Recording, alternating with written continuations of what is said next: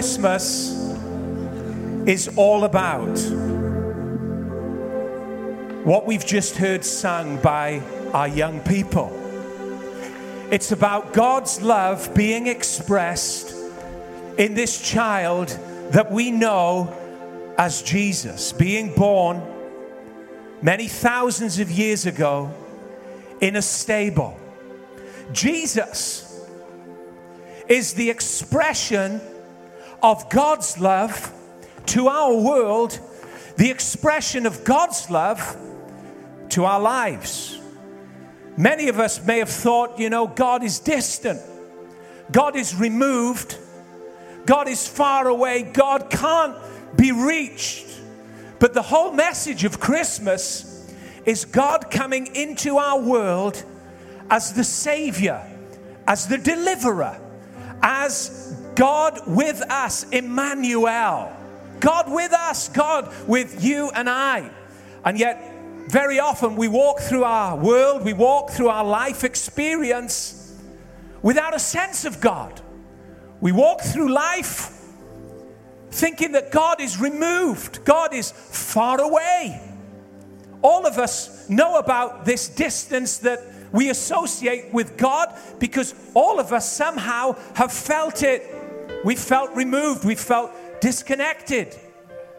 We felt at times, whilst we've laid our head on the pillow and cried tears at night, in the darkness of a moment, God, where are you? We're all acquainted with that, whether we're young or old in this room today. But the great, beautiful message of Christmas is that God is not far away. In fact, the Bible says God is not far away from any one of us. Amazing. Do you know, over the last weeks, since the beginning of December, we've been looking at this message of Christmas. And on the first week, we said that from Christmas, there's a message that comes of embracing huge change. Every single one of us in this room knows how life can change so very quickly.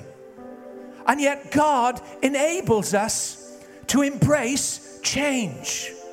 God enables us as people, by His grace, to move through the variances of life, whether they be up or down.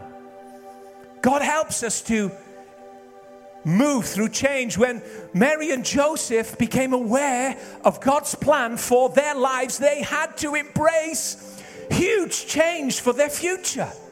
Just imagine an angel coming into your room. You're betrothed to marry a man called Joseph. You're all excited. Your future's set out, and suddenly this messenger from heaven says, you are going to carry the Savior of the world. You're going to retain your virginity. There's not going to be anything impure about this moment. God's going to overshadow your womb, and you are going to carry God. He's going to become flesh through you. Mary recoils. How is this possible? And God says to her, that which is impossible to man is possible to me. Change.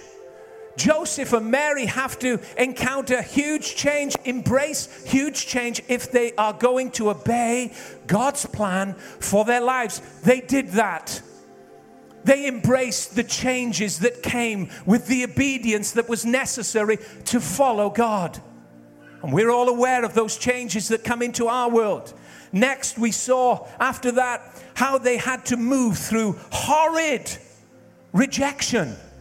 Do you know, if we went around this room and asked the question, have you faced rejection? All of us in some shape or form, whether it's a bully in a classroom, whether it's the unkind remarks of an employer to an employee, or whether it's just the coarse remarks of a loved one hitting you head on. Every one of us in this room knows the sting of rejection. And yet, even through horrid rejection, God will lead you on through. This is the messages that come to us from Christmas. This is what gives us wonderful hope. God can even take and turn that rejection that maybe you feel today and use it as a moment and a means to redirect you into his plan and purpose for your life. This is what happened to Mary and Joseph. Every point of rejection seemed to redirect them and recenter them exactly where God wanted them. God can use the worst things about life and take them up and craft them to become the greatest moments in your history on this earth. Only he can do that. And this is the story that we read about in Christmas. And last week we looked about how message points us to trust God when we can't trace him. Trust him. God spoke specifically to this young couple. He told them everything he was going to do. And yet all of circumstance and life itself seemed to contend with the word that they were holding on to. And it seemed so fragile, it seemed so frail against the terrible odds that were facing them. It seemed as if God had got it all wrong. And yet, they trusted God when they couldn't trace him. They trusted God when circumstance was bearing down on them hard and crisis would hit after crisis. They trusted God. Let me encourage you today. Maybe God has spoken to you. A little phrase, a little verse from the Bible. Maybe you've sung something on the screen and it's been seeded in your heart and you've thought, you know what, I'm going to put my hope in that.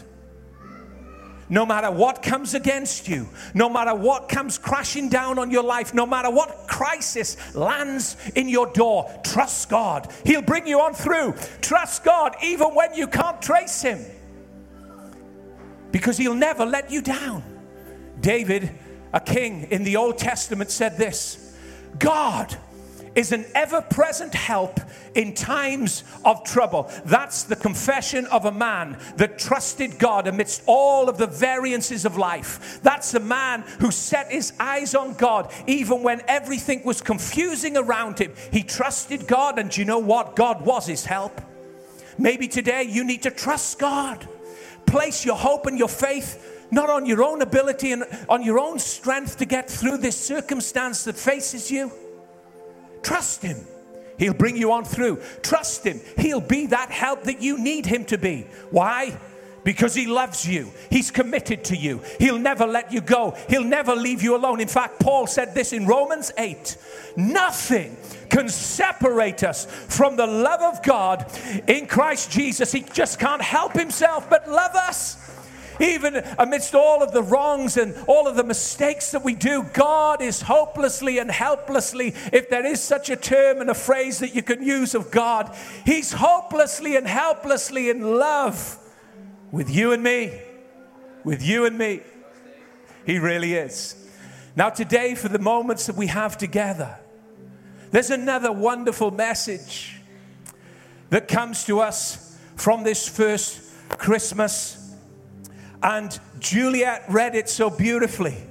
She read two portions of scripture, one from John's Gospel, John chapter 1, verse 5, and also from Paul's second letter to the Corinthian church. And I'm going to just pick up on those readings that Juliet read to us this morning. The first one, let me remind you of it.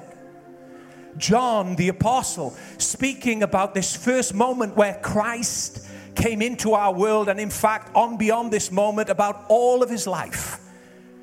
He sums it up, thinking about Jesus 50 years after Jesus had ascended to heaven. John wrote these words, and he encapsulated everything about Jesus, his birth, his death, his resurrection in this one line. He said this: the light shines in the darkness, and the darkness cannot overcome it. The light, Jesus, shines in the darkness, and the darkness cannot overcome it, will never be victorious over it, will never conquer it, will never engulf it to the point that it puts it out. The light shines. It's an unconquerable light. It's a victorious light. Jesus, the light of the world, shines, and the darkness about it cannot put it out. You know, when I was thinking about this wonderful line in the Bible, my mind went back to a time where my grandfather used to sit me on his lap and tell me stories. He was a good Welsh grandfather from Ebervale. And he had lots of stories. And every time I would sit on his lap, I'd say, Gramp, will you tell me another story? And he'd pull a fresh one out of the hat. Oh, and it was an adventure just to sit there and listen to him. Well, my grandfather was a miner. He was sent down to work in the mines at 12 years of age. And he used to tell me this story about working on the coalface. Before there was electricity down the mines, he'd go with his little lamp and he would work at 12 years of age on the coalface. And he'd work for 12 hours a day. And then he would tell me about the moment when the lights would go out in his lamp. And I would be petrified as a little boy. You scared of the dark? I'd say, Grant, what would you do? He said, son, I just couldn't do anything. I would be engulfed by darkness. The light would go out and there was nothing to do other than to sit in that darkness. I couldn't get up. There was so many tunnels. There was a labyrinth of directions that I could go in. I would just have gone deeper into that darkness, not knowing where to go or what to do. And then he would say, the only thing that would rescue me would be the glimmer of light. And men would come and lead him out of that dark place by their little lamps. And they would go back and either they would relight his light so he could work on the face, or they would go up at the end of a shift. That was a very real story to me. Lost in the darkness, without light. But John wasn't talking about the darkness that's deep in the earth on a coalface. John was talking about a different type of darkness that every single one of us are aware of. John was talking about a darkness that was not physical and tangible and around your body. The type of darkness that arrives at the end of every day. No, he's not talking about that darkness.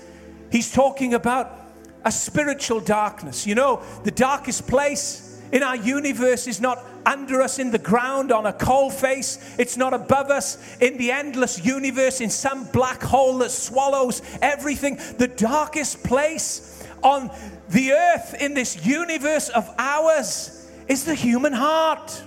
And we're all aware of it. We've all experienced it. We all know about this darkness that John is talking about. On the first Christmas, Mary was in a dark place as a young woman. She grew up, lived in a city called Nazareth. It had a terrible reputation of nothing good coming out of it. That's a dark place. To live in such a place, such an environment with such a notorious statement over it. Nothing good of life can ever leave this city. Dark. And yet into that moment of darkness, the light shines. There's a new word for her from the angel. God has highly favored you. What is that? That's light shining in the darkness. The darkness of your past, Mary. The conditioning that you've received in this negative environment is not going to characterize the future that I have for you. You're highly favored of God, Mary. That's light shining. That's the darkness cannot overcome it. The darkness cannot put out the word of God for her life. She receives this light. She says, be it done unto me. I'm going to believe that. Maybe you've had a terrible year. Maybe you've had a difficult year. Darkness in various forms. Maybe you've lost a loved one. Maybe, you've gone through terrific things, circumstances that have troubled you. You entered 2018 with bright hope for the future. At the end of 2018, you just look back and it's been one issue after another. Darkness. But like Mary, God has a word for you. He loves you. He's going to bring you on through. He's going to use all of those ingredients that have tried to beset you to center you right in his plan and his purpose for your life. Light. She receives light. But as she receives this purpose and this plan, Joseph has a real issue and a real problem as Mary, his bride, announces to him that she is pregnant. And the plan and the purpose that she is obeyed and is willing to follow, he struggles with. And he now is engulfed in a mental darkness that he doesn't know what to do with. And he says, listen, the Bible doesn't really go into detail about their conversations, but it shows us the conclusions of their conversations as Joseph says to Mary, listen, we're going to have to divorce. We're going to have to separate. The engagement, the betrothal is off. I'm going to have to put you away privately. Engulfed in darkness and turmoil. And then suddenly, you see, God will look after all of the eventualities and all of the things that oppose us going forward and seemingly separate us. He comes in the form of a dream, and the angel, the same angel that speaks to Mary, assures Joseph to take Mary as his bride, because what is conceived in her is of God. And now light for Joseph comes into his darkness. You see, on this first Christmas, there is a very real darkness that tries to engulf these two young people like it tries to engulf our lives. And yet, amidst all of that darkness that seems so horrid and painful and difficult, the power of God's light shines victorious and is unable to be defeated. And then on from there, as they're together, ready to bring Christ into the world, another circumstance raises its head. Darkness comes from a different angle, a different corner. As Caesar Augustus demands a census to be taken, and everybody has to go back to their hometown. The only trouble with that is Mary is about to give birth to the Savior of the world, and Bethlehem, their hometown, is 100 miles from Nazareth. Darkness, circumstance, pressure upon pressure, crisis upon crisis. Does God know what he's doing? Should it be this difficult if God loves us? Should it be this hard? Should there be crisis after crisis queuing up to oppose and corner and stop the wonderful entrance of God's loving Christ entering our world? Hard, difficult, tragic, dark. And they go on their 100-mile journey back to Bethlehem, and the moment that they're there, Joseph is pleading with innkeeper after innkeeper, trying to get room so Mary can just have a decent place to rest and to give birth to this child. And the only place they can find is a dirty cattle shed to bring forth the Savior of the world, Emmanuel, God with us. Things are dark, things are hard, but even in that lowest place where they can bring Christ into, a light shines as shepherds come. They announce that they'd seen the angel, and they fall and they worship him. And then on from there, as Jesus grows, wise men come thousands of miles from the east, worshiping him and giving praise to him as they enter the home. Light comes amidst the darkness. Direction comes amidst all of the difficulties that they face. God is good, even when things get tough, even when things get hard, even when you want to give up, even when you don't want to do what you've set out to do. God has a way through. In fact, the Bible tells us in the Old Testament that he can even make a road in the wilderness. Where there is no road, he can lead you on through. He's that type of God. He loves us. This is what Christmas is all about. It's all about. And then, as they're just settling, lights come. They've had gold, frankincense, and myrrh. They've been favored by God. And then another crushing blow as King Herod sends out his troops into that region and starts to butcher every child under the age of 2, murdering, and the screams and the chaos and the violence. This is another side of the darkness trying to close down and put out this wonderful light that's been brought into the world. And they're told they don't know what to do. They don't know where to go. I mean, imagine for a moment being faced with the horrors of that. Suddenly light comes in the form of an angel. The angel that had said, highly favored, is now saying, flee, run for your life to Egypt. And now they're not making a 100-mile journey. They're making over 500-mile journey to Egypt. In the middle of the night, running for their lives. But light is directing them. Do you know when you give your life to Christ, we know this. He doesn't wrap you up in cotton wool. He doesn't, assure you a golden road to walk on where there will be nothing going wrong. In fact, he tells us quite the opposite, that it will be a narrow road fraught with difficulty and hardship. But in amidst all of those hardships and difficulties and tragedies and crises that seem to crash against our life, the light shines. And the darkness cannot overcome it. My father is in a home this Christmas.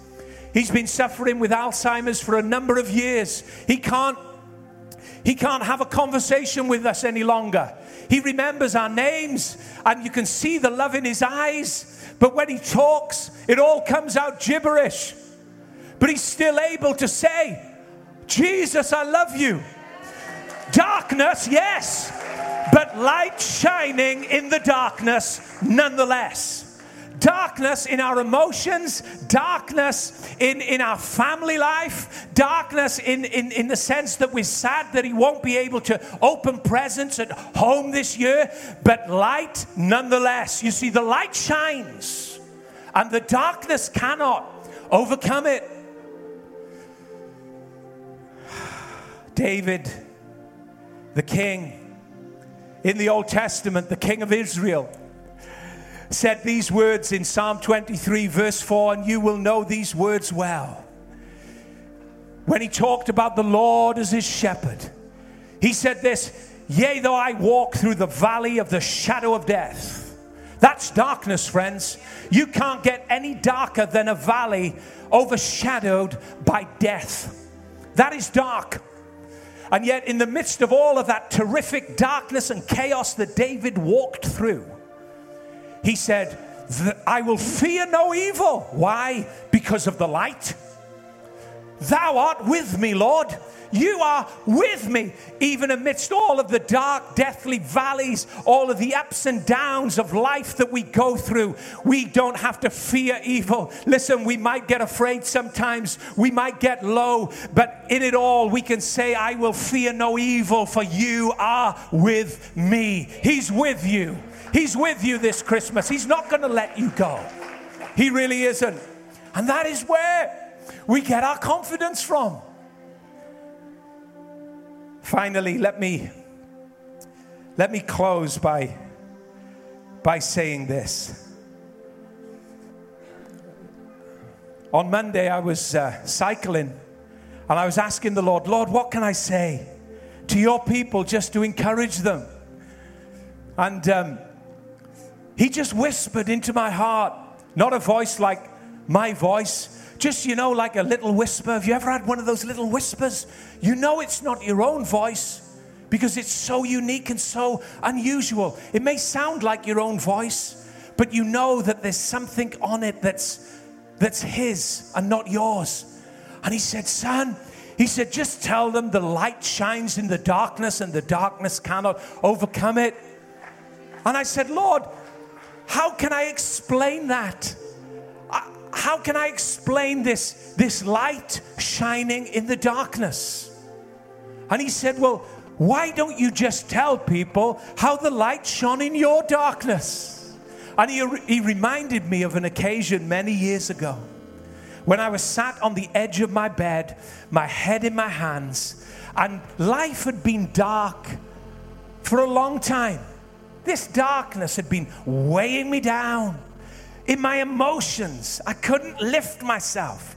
And it was haunting me, following me. It was like a predator, and you'd get a moment of relief. You'd get a moment where, hey, yeah, everything's good, only to be followed by this sweep of darkness that would engulf you. And I remember one night, it had all got too much, my head in my hands.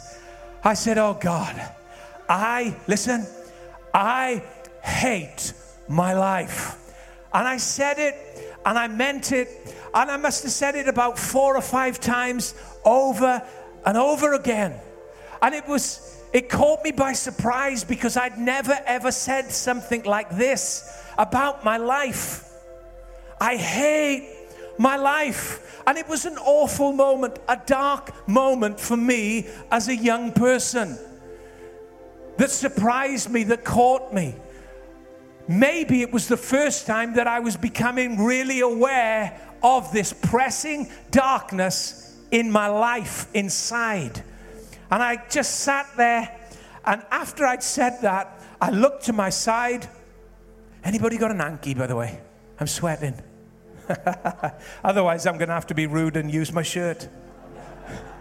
That's how the Welsh do it. There we go. I don't need an hanky now. I looked at my side, and there was a Bible. And when I looked at it at first, brilliant, thank you, John. When I looked at it at first, I thought, I'm not sure if I want to read that because of what I've just said. I hate my life. I hate the life you've given me. I hate the life that I'm living. I hate everything about it.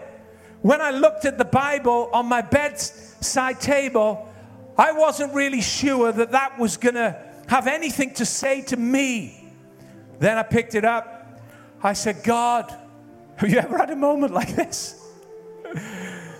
God, please talk to me. You see, it wasn't in a meeting like this. It was just alone in a dark bedroom at a moment in my life where I needed God to speak to me. I needed light in my darkness. My darkness was deep. My darkness was overcoming me and engulfing me. There was no light inside me. God, I need a word from you, I said. Well, I opened my Bible, and I don't want anybody to go away and do this, but I did it because I was desperate. I went like this.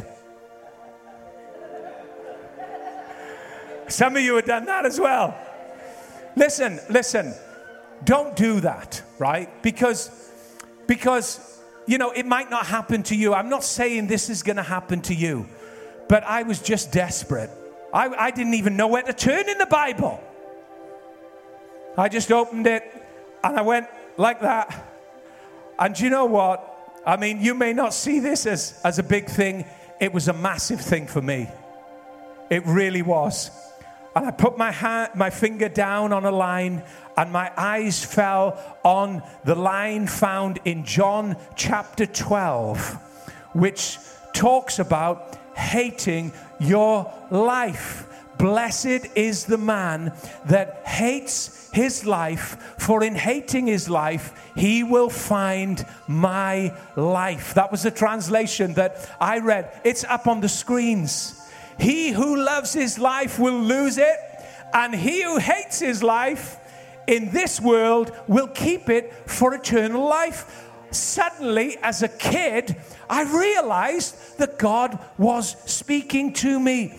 Light shone in my darkness and took it away. Listen, not everything was answered in that moment where God spoke to me. I still had to walk through stuff, still got to walk through stuff today. But it became a moment where I thought, do you know what? You are closer than I think. You're not far away and distant. You love me even though my life is broken, even though I feel this darkness and I don't know where to go or what to do. you do love me. And in that moment, I received a peace that passes understanding. I'm going to ask the musicians to come. We're going to finish in just a few moments. There's a gentleman here this morning who we know and love well, Paul Marshall. We know Paul. Some of you may not know Paul if you're visiting with us. Paul's been in the church many years, and I was talking to Paul just this week, and Paul talked about the same darkness that engulfed his life, engulfed by darkness. And he said, Dave, it got so bad that I was standing on Clifton Suspension Bridge ready to jump. That's dark. That is dark, people. That is really dark. And he said, in that moment of decision, there were two voices. There was a voice that wanted to intensify the darkness and cause me to jump. But also there was the light. The light came in that moment of crisis. And he heard within himself another voice, the appeal of Jesus. Paul, don't do what you're going to do. Walk away from this place. I'll give you a new life. Do you know what? Paul listened to that voice, and his life changed. It went into a place of great blessing and great fruitfulness, to the point that Paul has been walking with Jesus in this light now for many, many years. We could go around this room and talk about this darkness that has engulfed many of us and left us fearful, left us depressed, left us in crisis after crisis. But the word of God to us today is this: the light shines in the darkness, and the darkness cannot comprehend it. Let me finally close with that passage of scripture that Juliet read so wonderfully to us from 2 Corinthians chapter 4, verse 6 to verse 7. This is talking about the light shining, not in the sky, the light that we call the sun. This is talking about the light that shines in the darkness of our heart, that expels all of your fear, that expels the depression that tries to hinder and hold you back, expels all of the issues that try to rise up and take us prisoner. This light shines in our hearts if we allow it to. Paul the Apostle says this: for God, who said, let there be light in the darkness, has made this light shine in our hearts, so we could know the glory of God that is seen in the face of Jesus Christ. We now have this light shining in our hearts. You see, this is a present light. This is not a past light that's just written about in the history of biblical times. This is a present light that wants to come right into the dark recesses of our heart and our mind and our soul. We have this light shining in our hearts, but we ourselves are like fragile clay jars containing this great treasure. This makes it clear that our great power is from God and not from ourselves. God bless you this Christmas. And I want to say to you, on behalf of this church and on behalf of God, I want to say, let the light shine in the darkness. The darkness is not going to overcome the light that shines, because God loves you. God loves us, and I'm telling you, whether it's sickness in our bodies that the doctor doesn't have the answer for, and that troubles you, the light is going to shine. Keep holding on, church. Keep believing. Even amidst the frailty of your body, keep believing that this light is going to shine and it's going to bring healing and wholeness to your body and to your families and to your homes. Father, I thank you for every precious person in this building today. Lord, you see, Lord, how darkness tries to attack us. You see, Lord, those valleys that we go through sometimes, and they seem to be so endless. And yet your light, oh Lord, you won't hold the light back from your people, from anyone. Lord, all that call upon your name shall be saved. Lord, we may cry to you from our hearts today, in our dark corner, in our dark place, and immediately you come to us in saving grace, in light, to bring us and to make us whole. So Father, I pray for every person here today. I pray, Lord, they would have a wonderful Christmas in knowing your peace, in knowing your salvation. There may be somebody here today and you've never asked Jesus to come into your heart. You've never placed your trust in him. You say, well, Dave, what have I got to do? You can't do anything. None of us can to clean up our life. We've been damaged by darkness. But he doesn't worry about that. He loves us. Maybe today you're going to place your trust in him as the light of the world for the first time. I'm going to pray a prayer quietly. While heads are bowed and eyes are closed, I want you to quietly repeat this prayer and mean it. Something will happen.